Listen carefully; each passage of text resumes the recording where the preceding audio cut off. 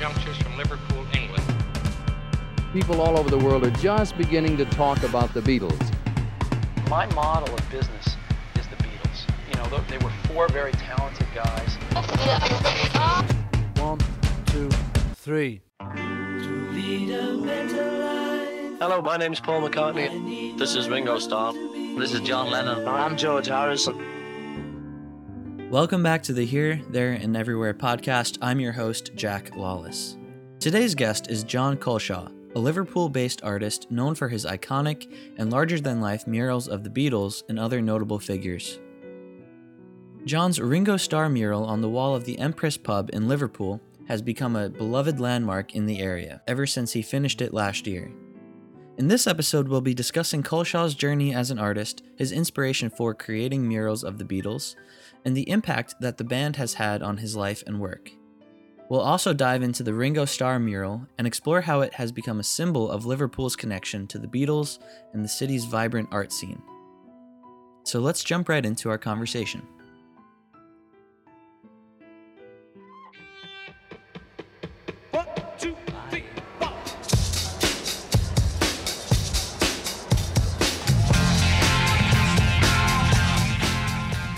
Hey, John, thank you so much for coming on the podcast. Thanks for having me. How's it going today? It's good, yeah. I mean, you can see I've just finished work. Still got all my work clothes on. Awesome. So, John, you've created some pretty iconic murals around Liverpool. Can you tell us how you first got into art and painting murals? So for me, it was sort of an accident. It was not something I didn't like go to college or anything to study, but it's just something I had always done when I was younger. I always used to draw. I was always drawing pictures and always loved art, but I never knew that you could do it as a job. I didn't know it as something that you could do. I thought you'd have to go and study to be an artist and things like this. But where I was working, they asked me if I knew anybody that could cover some graffiti on one of the walls outside. And because I had a keen interest in art, I said I'll have a go. Sort of put my hand up and I'll have a go myself. And then they gave me the job. I put a design forward and they picked my design and I got the job. And when I was painting, I just knew this was something that I wanted to do now. I was a decorator before that, just painting and decorating. And I knew I needed to have a change, so I decided to quit my job and pursue a career in art. Awesome. Now, earlier we were just talking about how the weather in New York and Liverpool are pretty similar. Did you grow up in Liverpool? And how did you hear the Beatles for the first time?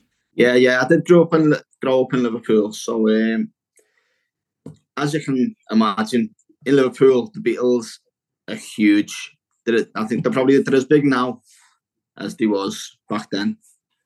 So, I think everybody who's grown up in Liverpool has grown up with the Beatles. It's just something that it's ingrained in us. And were you always a fan of their music? I don't know. I think probably there was never a time when I didn't like it, but only as I got older that I started listening to it for myself. You know, so my dad had always listened to the Beatles in the house, so they'd always be on. They'd always be in the background. But probably when I got into my early 20s, that I started actually listening to them on my own.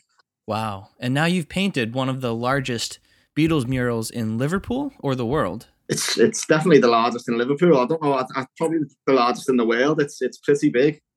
That's awesome. And what's your inspiration behind your style when you go into these murals? So, like I said, I've not been an artist for too long. I've not been a professional artist for too long. So I'm still at the point where I'm learning. I'm still trying something new every time. So I think you're talking about the Ringo Starr one. So that Ringo Starr one was sort of the guy gave me an opportunity to paint whatever I wanted, basically, as long as it had Ringo and as long as it was Beatles themed. So I really tried to push my boundaries as much as I can, get as much colour. I really wanted as much colour and to be, as psychedelic as I could get it, really. And that was something that I really wanted to push on that particular project. is push my boundaries and get the face as lifelike as it could, and burst it out with a lot of colour. And how long did that take you? I think that took about 8 days, 9 days, something like that. Wow, that's pretty quick. And what was your favorite part about doing that? It took about a year. It was about a year in the making. So from the first talks that I had with the guy who owns the building to that actually coming to fruition was about a year. And so my favourite part was getting the nod, was getting the okay, and actually starting this. It was the biggest job. I'd never done anything as big as that. That was the biggest thing I'd ever done.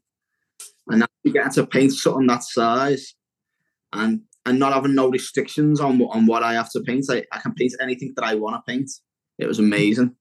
And how does it feel to know that you've painted what is now an iconic part of Liverpool? Do you know what? The feedback I got from that was insane. Like, Ringo Starr posted it on his socials personally, so that was a crazy moment. And then I was in all the national newspapers and everything, getting mad. It's like I said, I've not been an artist for that long. I didn't expect something so big to happen so quickly. Would you say that that's your favorite moment of your entire art career? I think that's definitely that's got to be at the top, yeah. But there's some. I mean, I painted Nelson Mandela again in Liverpool, and the Mandela family came over for a visit and came to see me when they and said how much they liked it and stuff, and came to visit the painting. So that was another big wow moment. There's been a few big moments, like I said, and it's all happened so fast that it's hard to take it all in. It's some crazy things. Blondie messaged me about a painting that I'd painted of her, of Debbie Harry.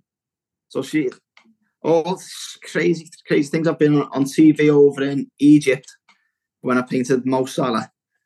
I was on the news over in Egypt. I've been, I don't know, just a lot of crazy stuff that you don't expect to happen in the first couple of years of your new job, And how long have you been doing this professionally? Professionally, about 4 years. Wow.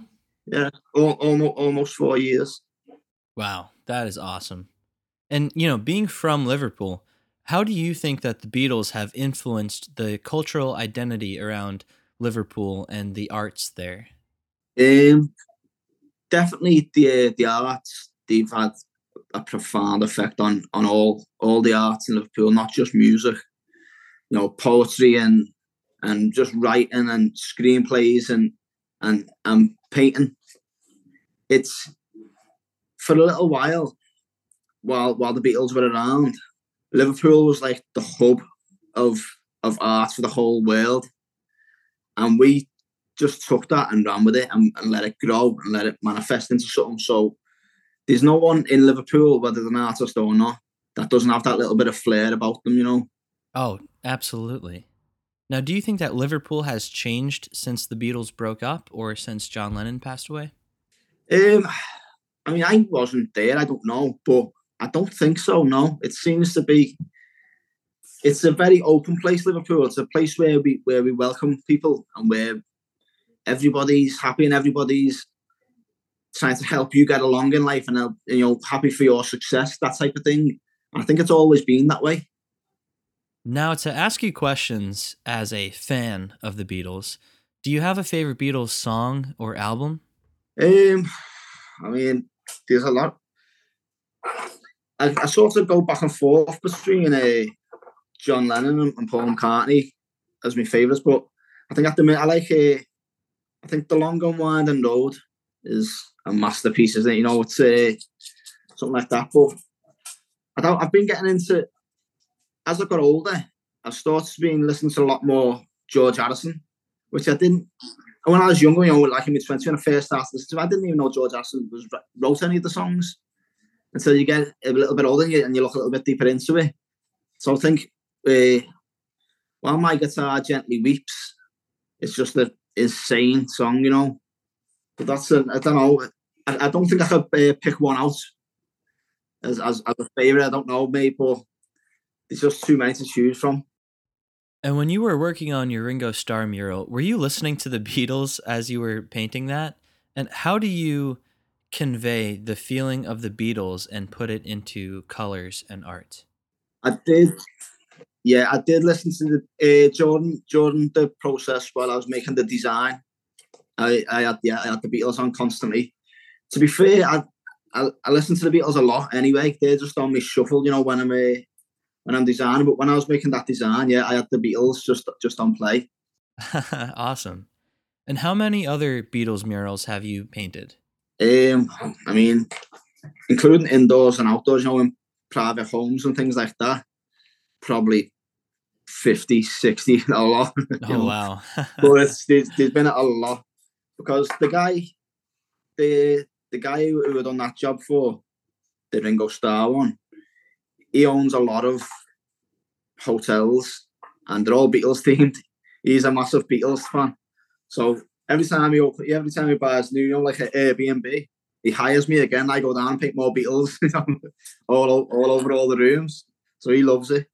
But, just for myself, I probably painted them about 4 or 5 times. But when I first started as an artist and nobody was paying me I was just doing it for myself. Yeah, I probably painted the Beatles 4 or 5 times, like that one in the Baltic Triangle. That was nobody paid for that. That was just off my own back. I wanted to paint it. Really? Oh, that's pretty cool. Yeah. That wasn't a job. No, that was just a free wall, a wall that you're allowed to paint on. So I went down and painted some stuff. And when did you paint that one? So that was 2018, something like that. It was a long time. That was when I very first started. Oh, sorry, no, it wasn't. It was probably 2019 because I painted a Beatles mural on that same site and it got vandalised. And so I went back but I'd had a year of practice, so I was a little bit better at painting this time, so I changed it and pushed it on a lot better there. But I feel like this summer I'll probably change it again and put another Beatles mural there, but something just update it a little bit. Nice. And do you know what you're going to do to it yet? Yeah, so I've got a John Lennon design ready to go on there, and it's sort of my idea for it is I'm going to let the public come and they'll have a section of the wall that they can paint their ideas on, and it's going to be an Imagine sort of. That'll be the logo. That'll be the title for the piece. But I'm going to let people use their imagination and paint whatever they want on one side of the mural. So I've got the design all ready to go. I just need the time. Oh, that's awesome. And that's going to happen this summer? In the summer, yeah. It'll be after sometime in the summer. So do you have any favorite memories that are associated with the Beatles and their music? See, like I said, growing up, they were always a sort of a background thing. I always remember my dad telling me, he had all the LPs, the old vinyls when we were younger. I don't remember him having them. But apparently, me and my brother used to use the vinyls to skid around the living room floor, scratch all those vinyls on. So, I mean, he would have had all the originals, but no, me and my brother broke them all. That's awesome. John, I was telling you before we started recording that I recently took a trip to Liverpool, and your mural of Ringo Starr is like a huge attraction there now. How does it feel to know that people from far away come to see that? It's, honest to God, it's absolutely crazy, because, like I said, the guy who owns it is a friend of mine, so I'm there quite a lot. And all these, you've seen yourself, there's a lot of tours going on around that area, taxis and coaches and stuff. And if I'm walking past, the taxi drivers all know my face now. So they stop and I'm constantly having pictures stuck with Americans and Chinese people and stuff. Awesome. So, John, what are you up to now? Are you involved in any projects at the moment? I know you said you were thinking about retouching that Beatles mural in the Baltic Triangle this summer. What can you tell us about your next projects? Well, Beatles themed, yeah. There's a lot going. Like I said, I'm going to be working with Mark, the guy from the wall with Ringo Starr on, and he's talking about he wants to do all of the Beatles, one mural for each Beatle, and like as big as we can. So I doubt we'll get a wall as big as that one, but he's got a lot of walls all around the city, so we want to try and get them as close to their childhood homes as possible, and paint another big mural. So that'll be over the next year or two. We should have one for all of the Beatles. Wow, that is going to be really cool. And John, where can people follow along and follow you on social media? Do you have a website? I don't have a website. I need to build a website. I'm on all social media, so I'm on Instagram's John Culshaw 86, and Twitter it's John Culshaw 8. I'm on Facebook and stuff like that as well. But yeah, they can find me.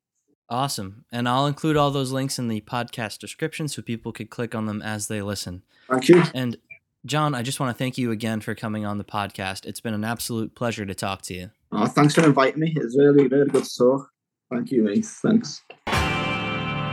Thank you all for listening to another episode of the Here, There, and Everywhere podcast, and thank you, John, for coming on and telling us your amazing story. Be sure to follow John on Instagram and all of his social medias. You can find those links in the podcast description of this episode. And don't forget to follow us at Beatles Earth on all social medias. Be sure to rate and subscribe to this podcast if you want to hear episodes like this every week.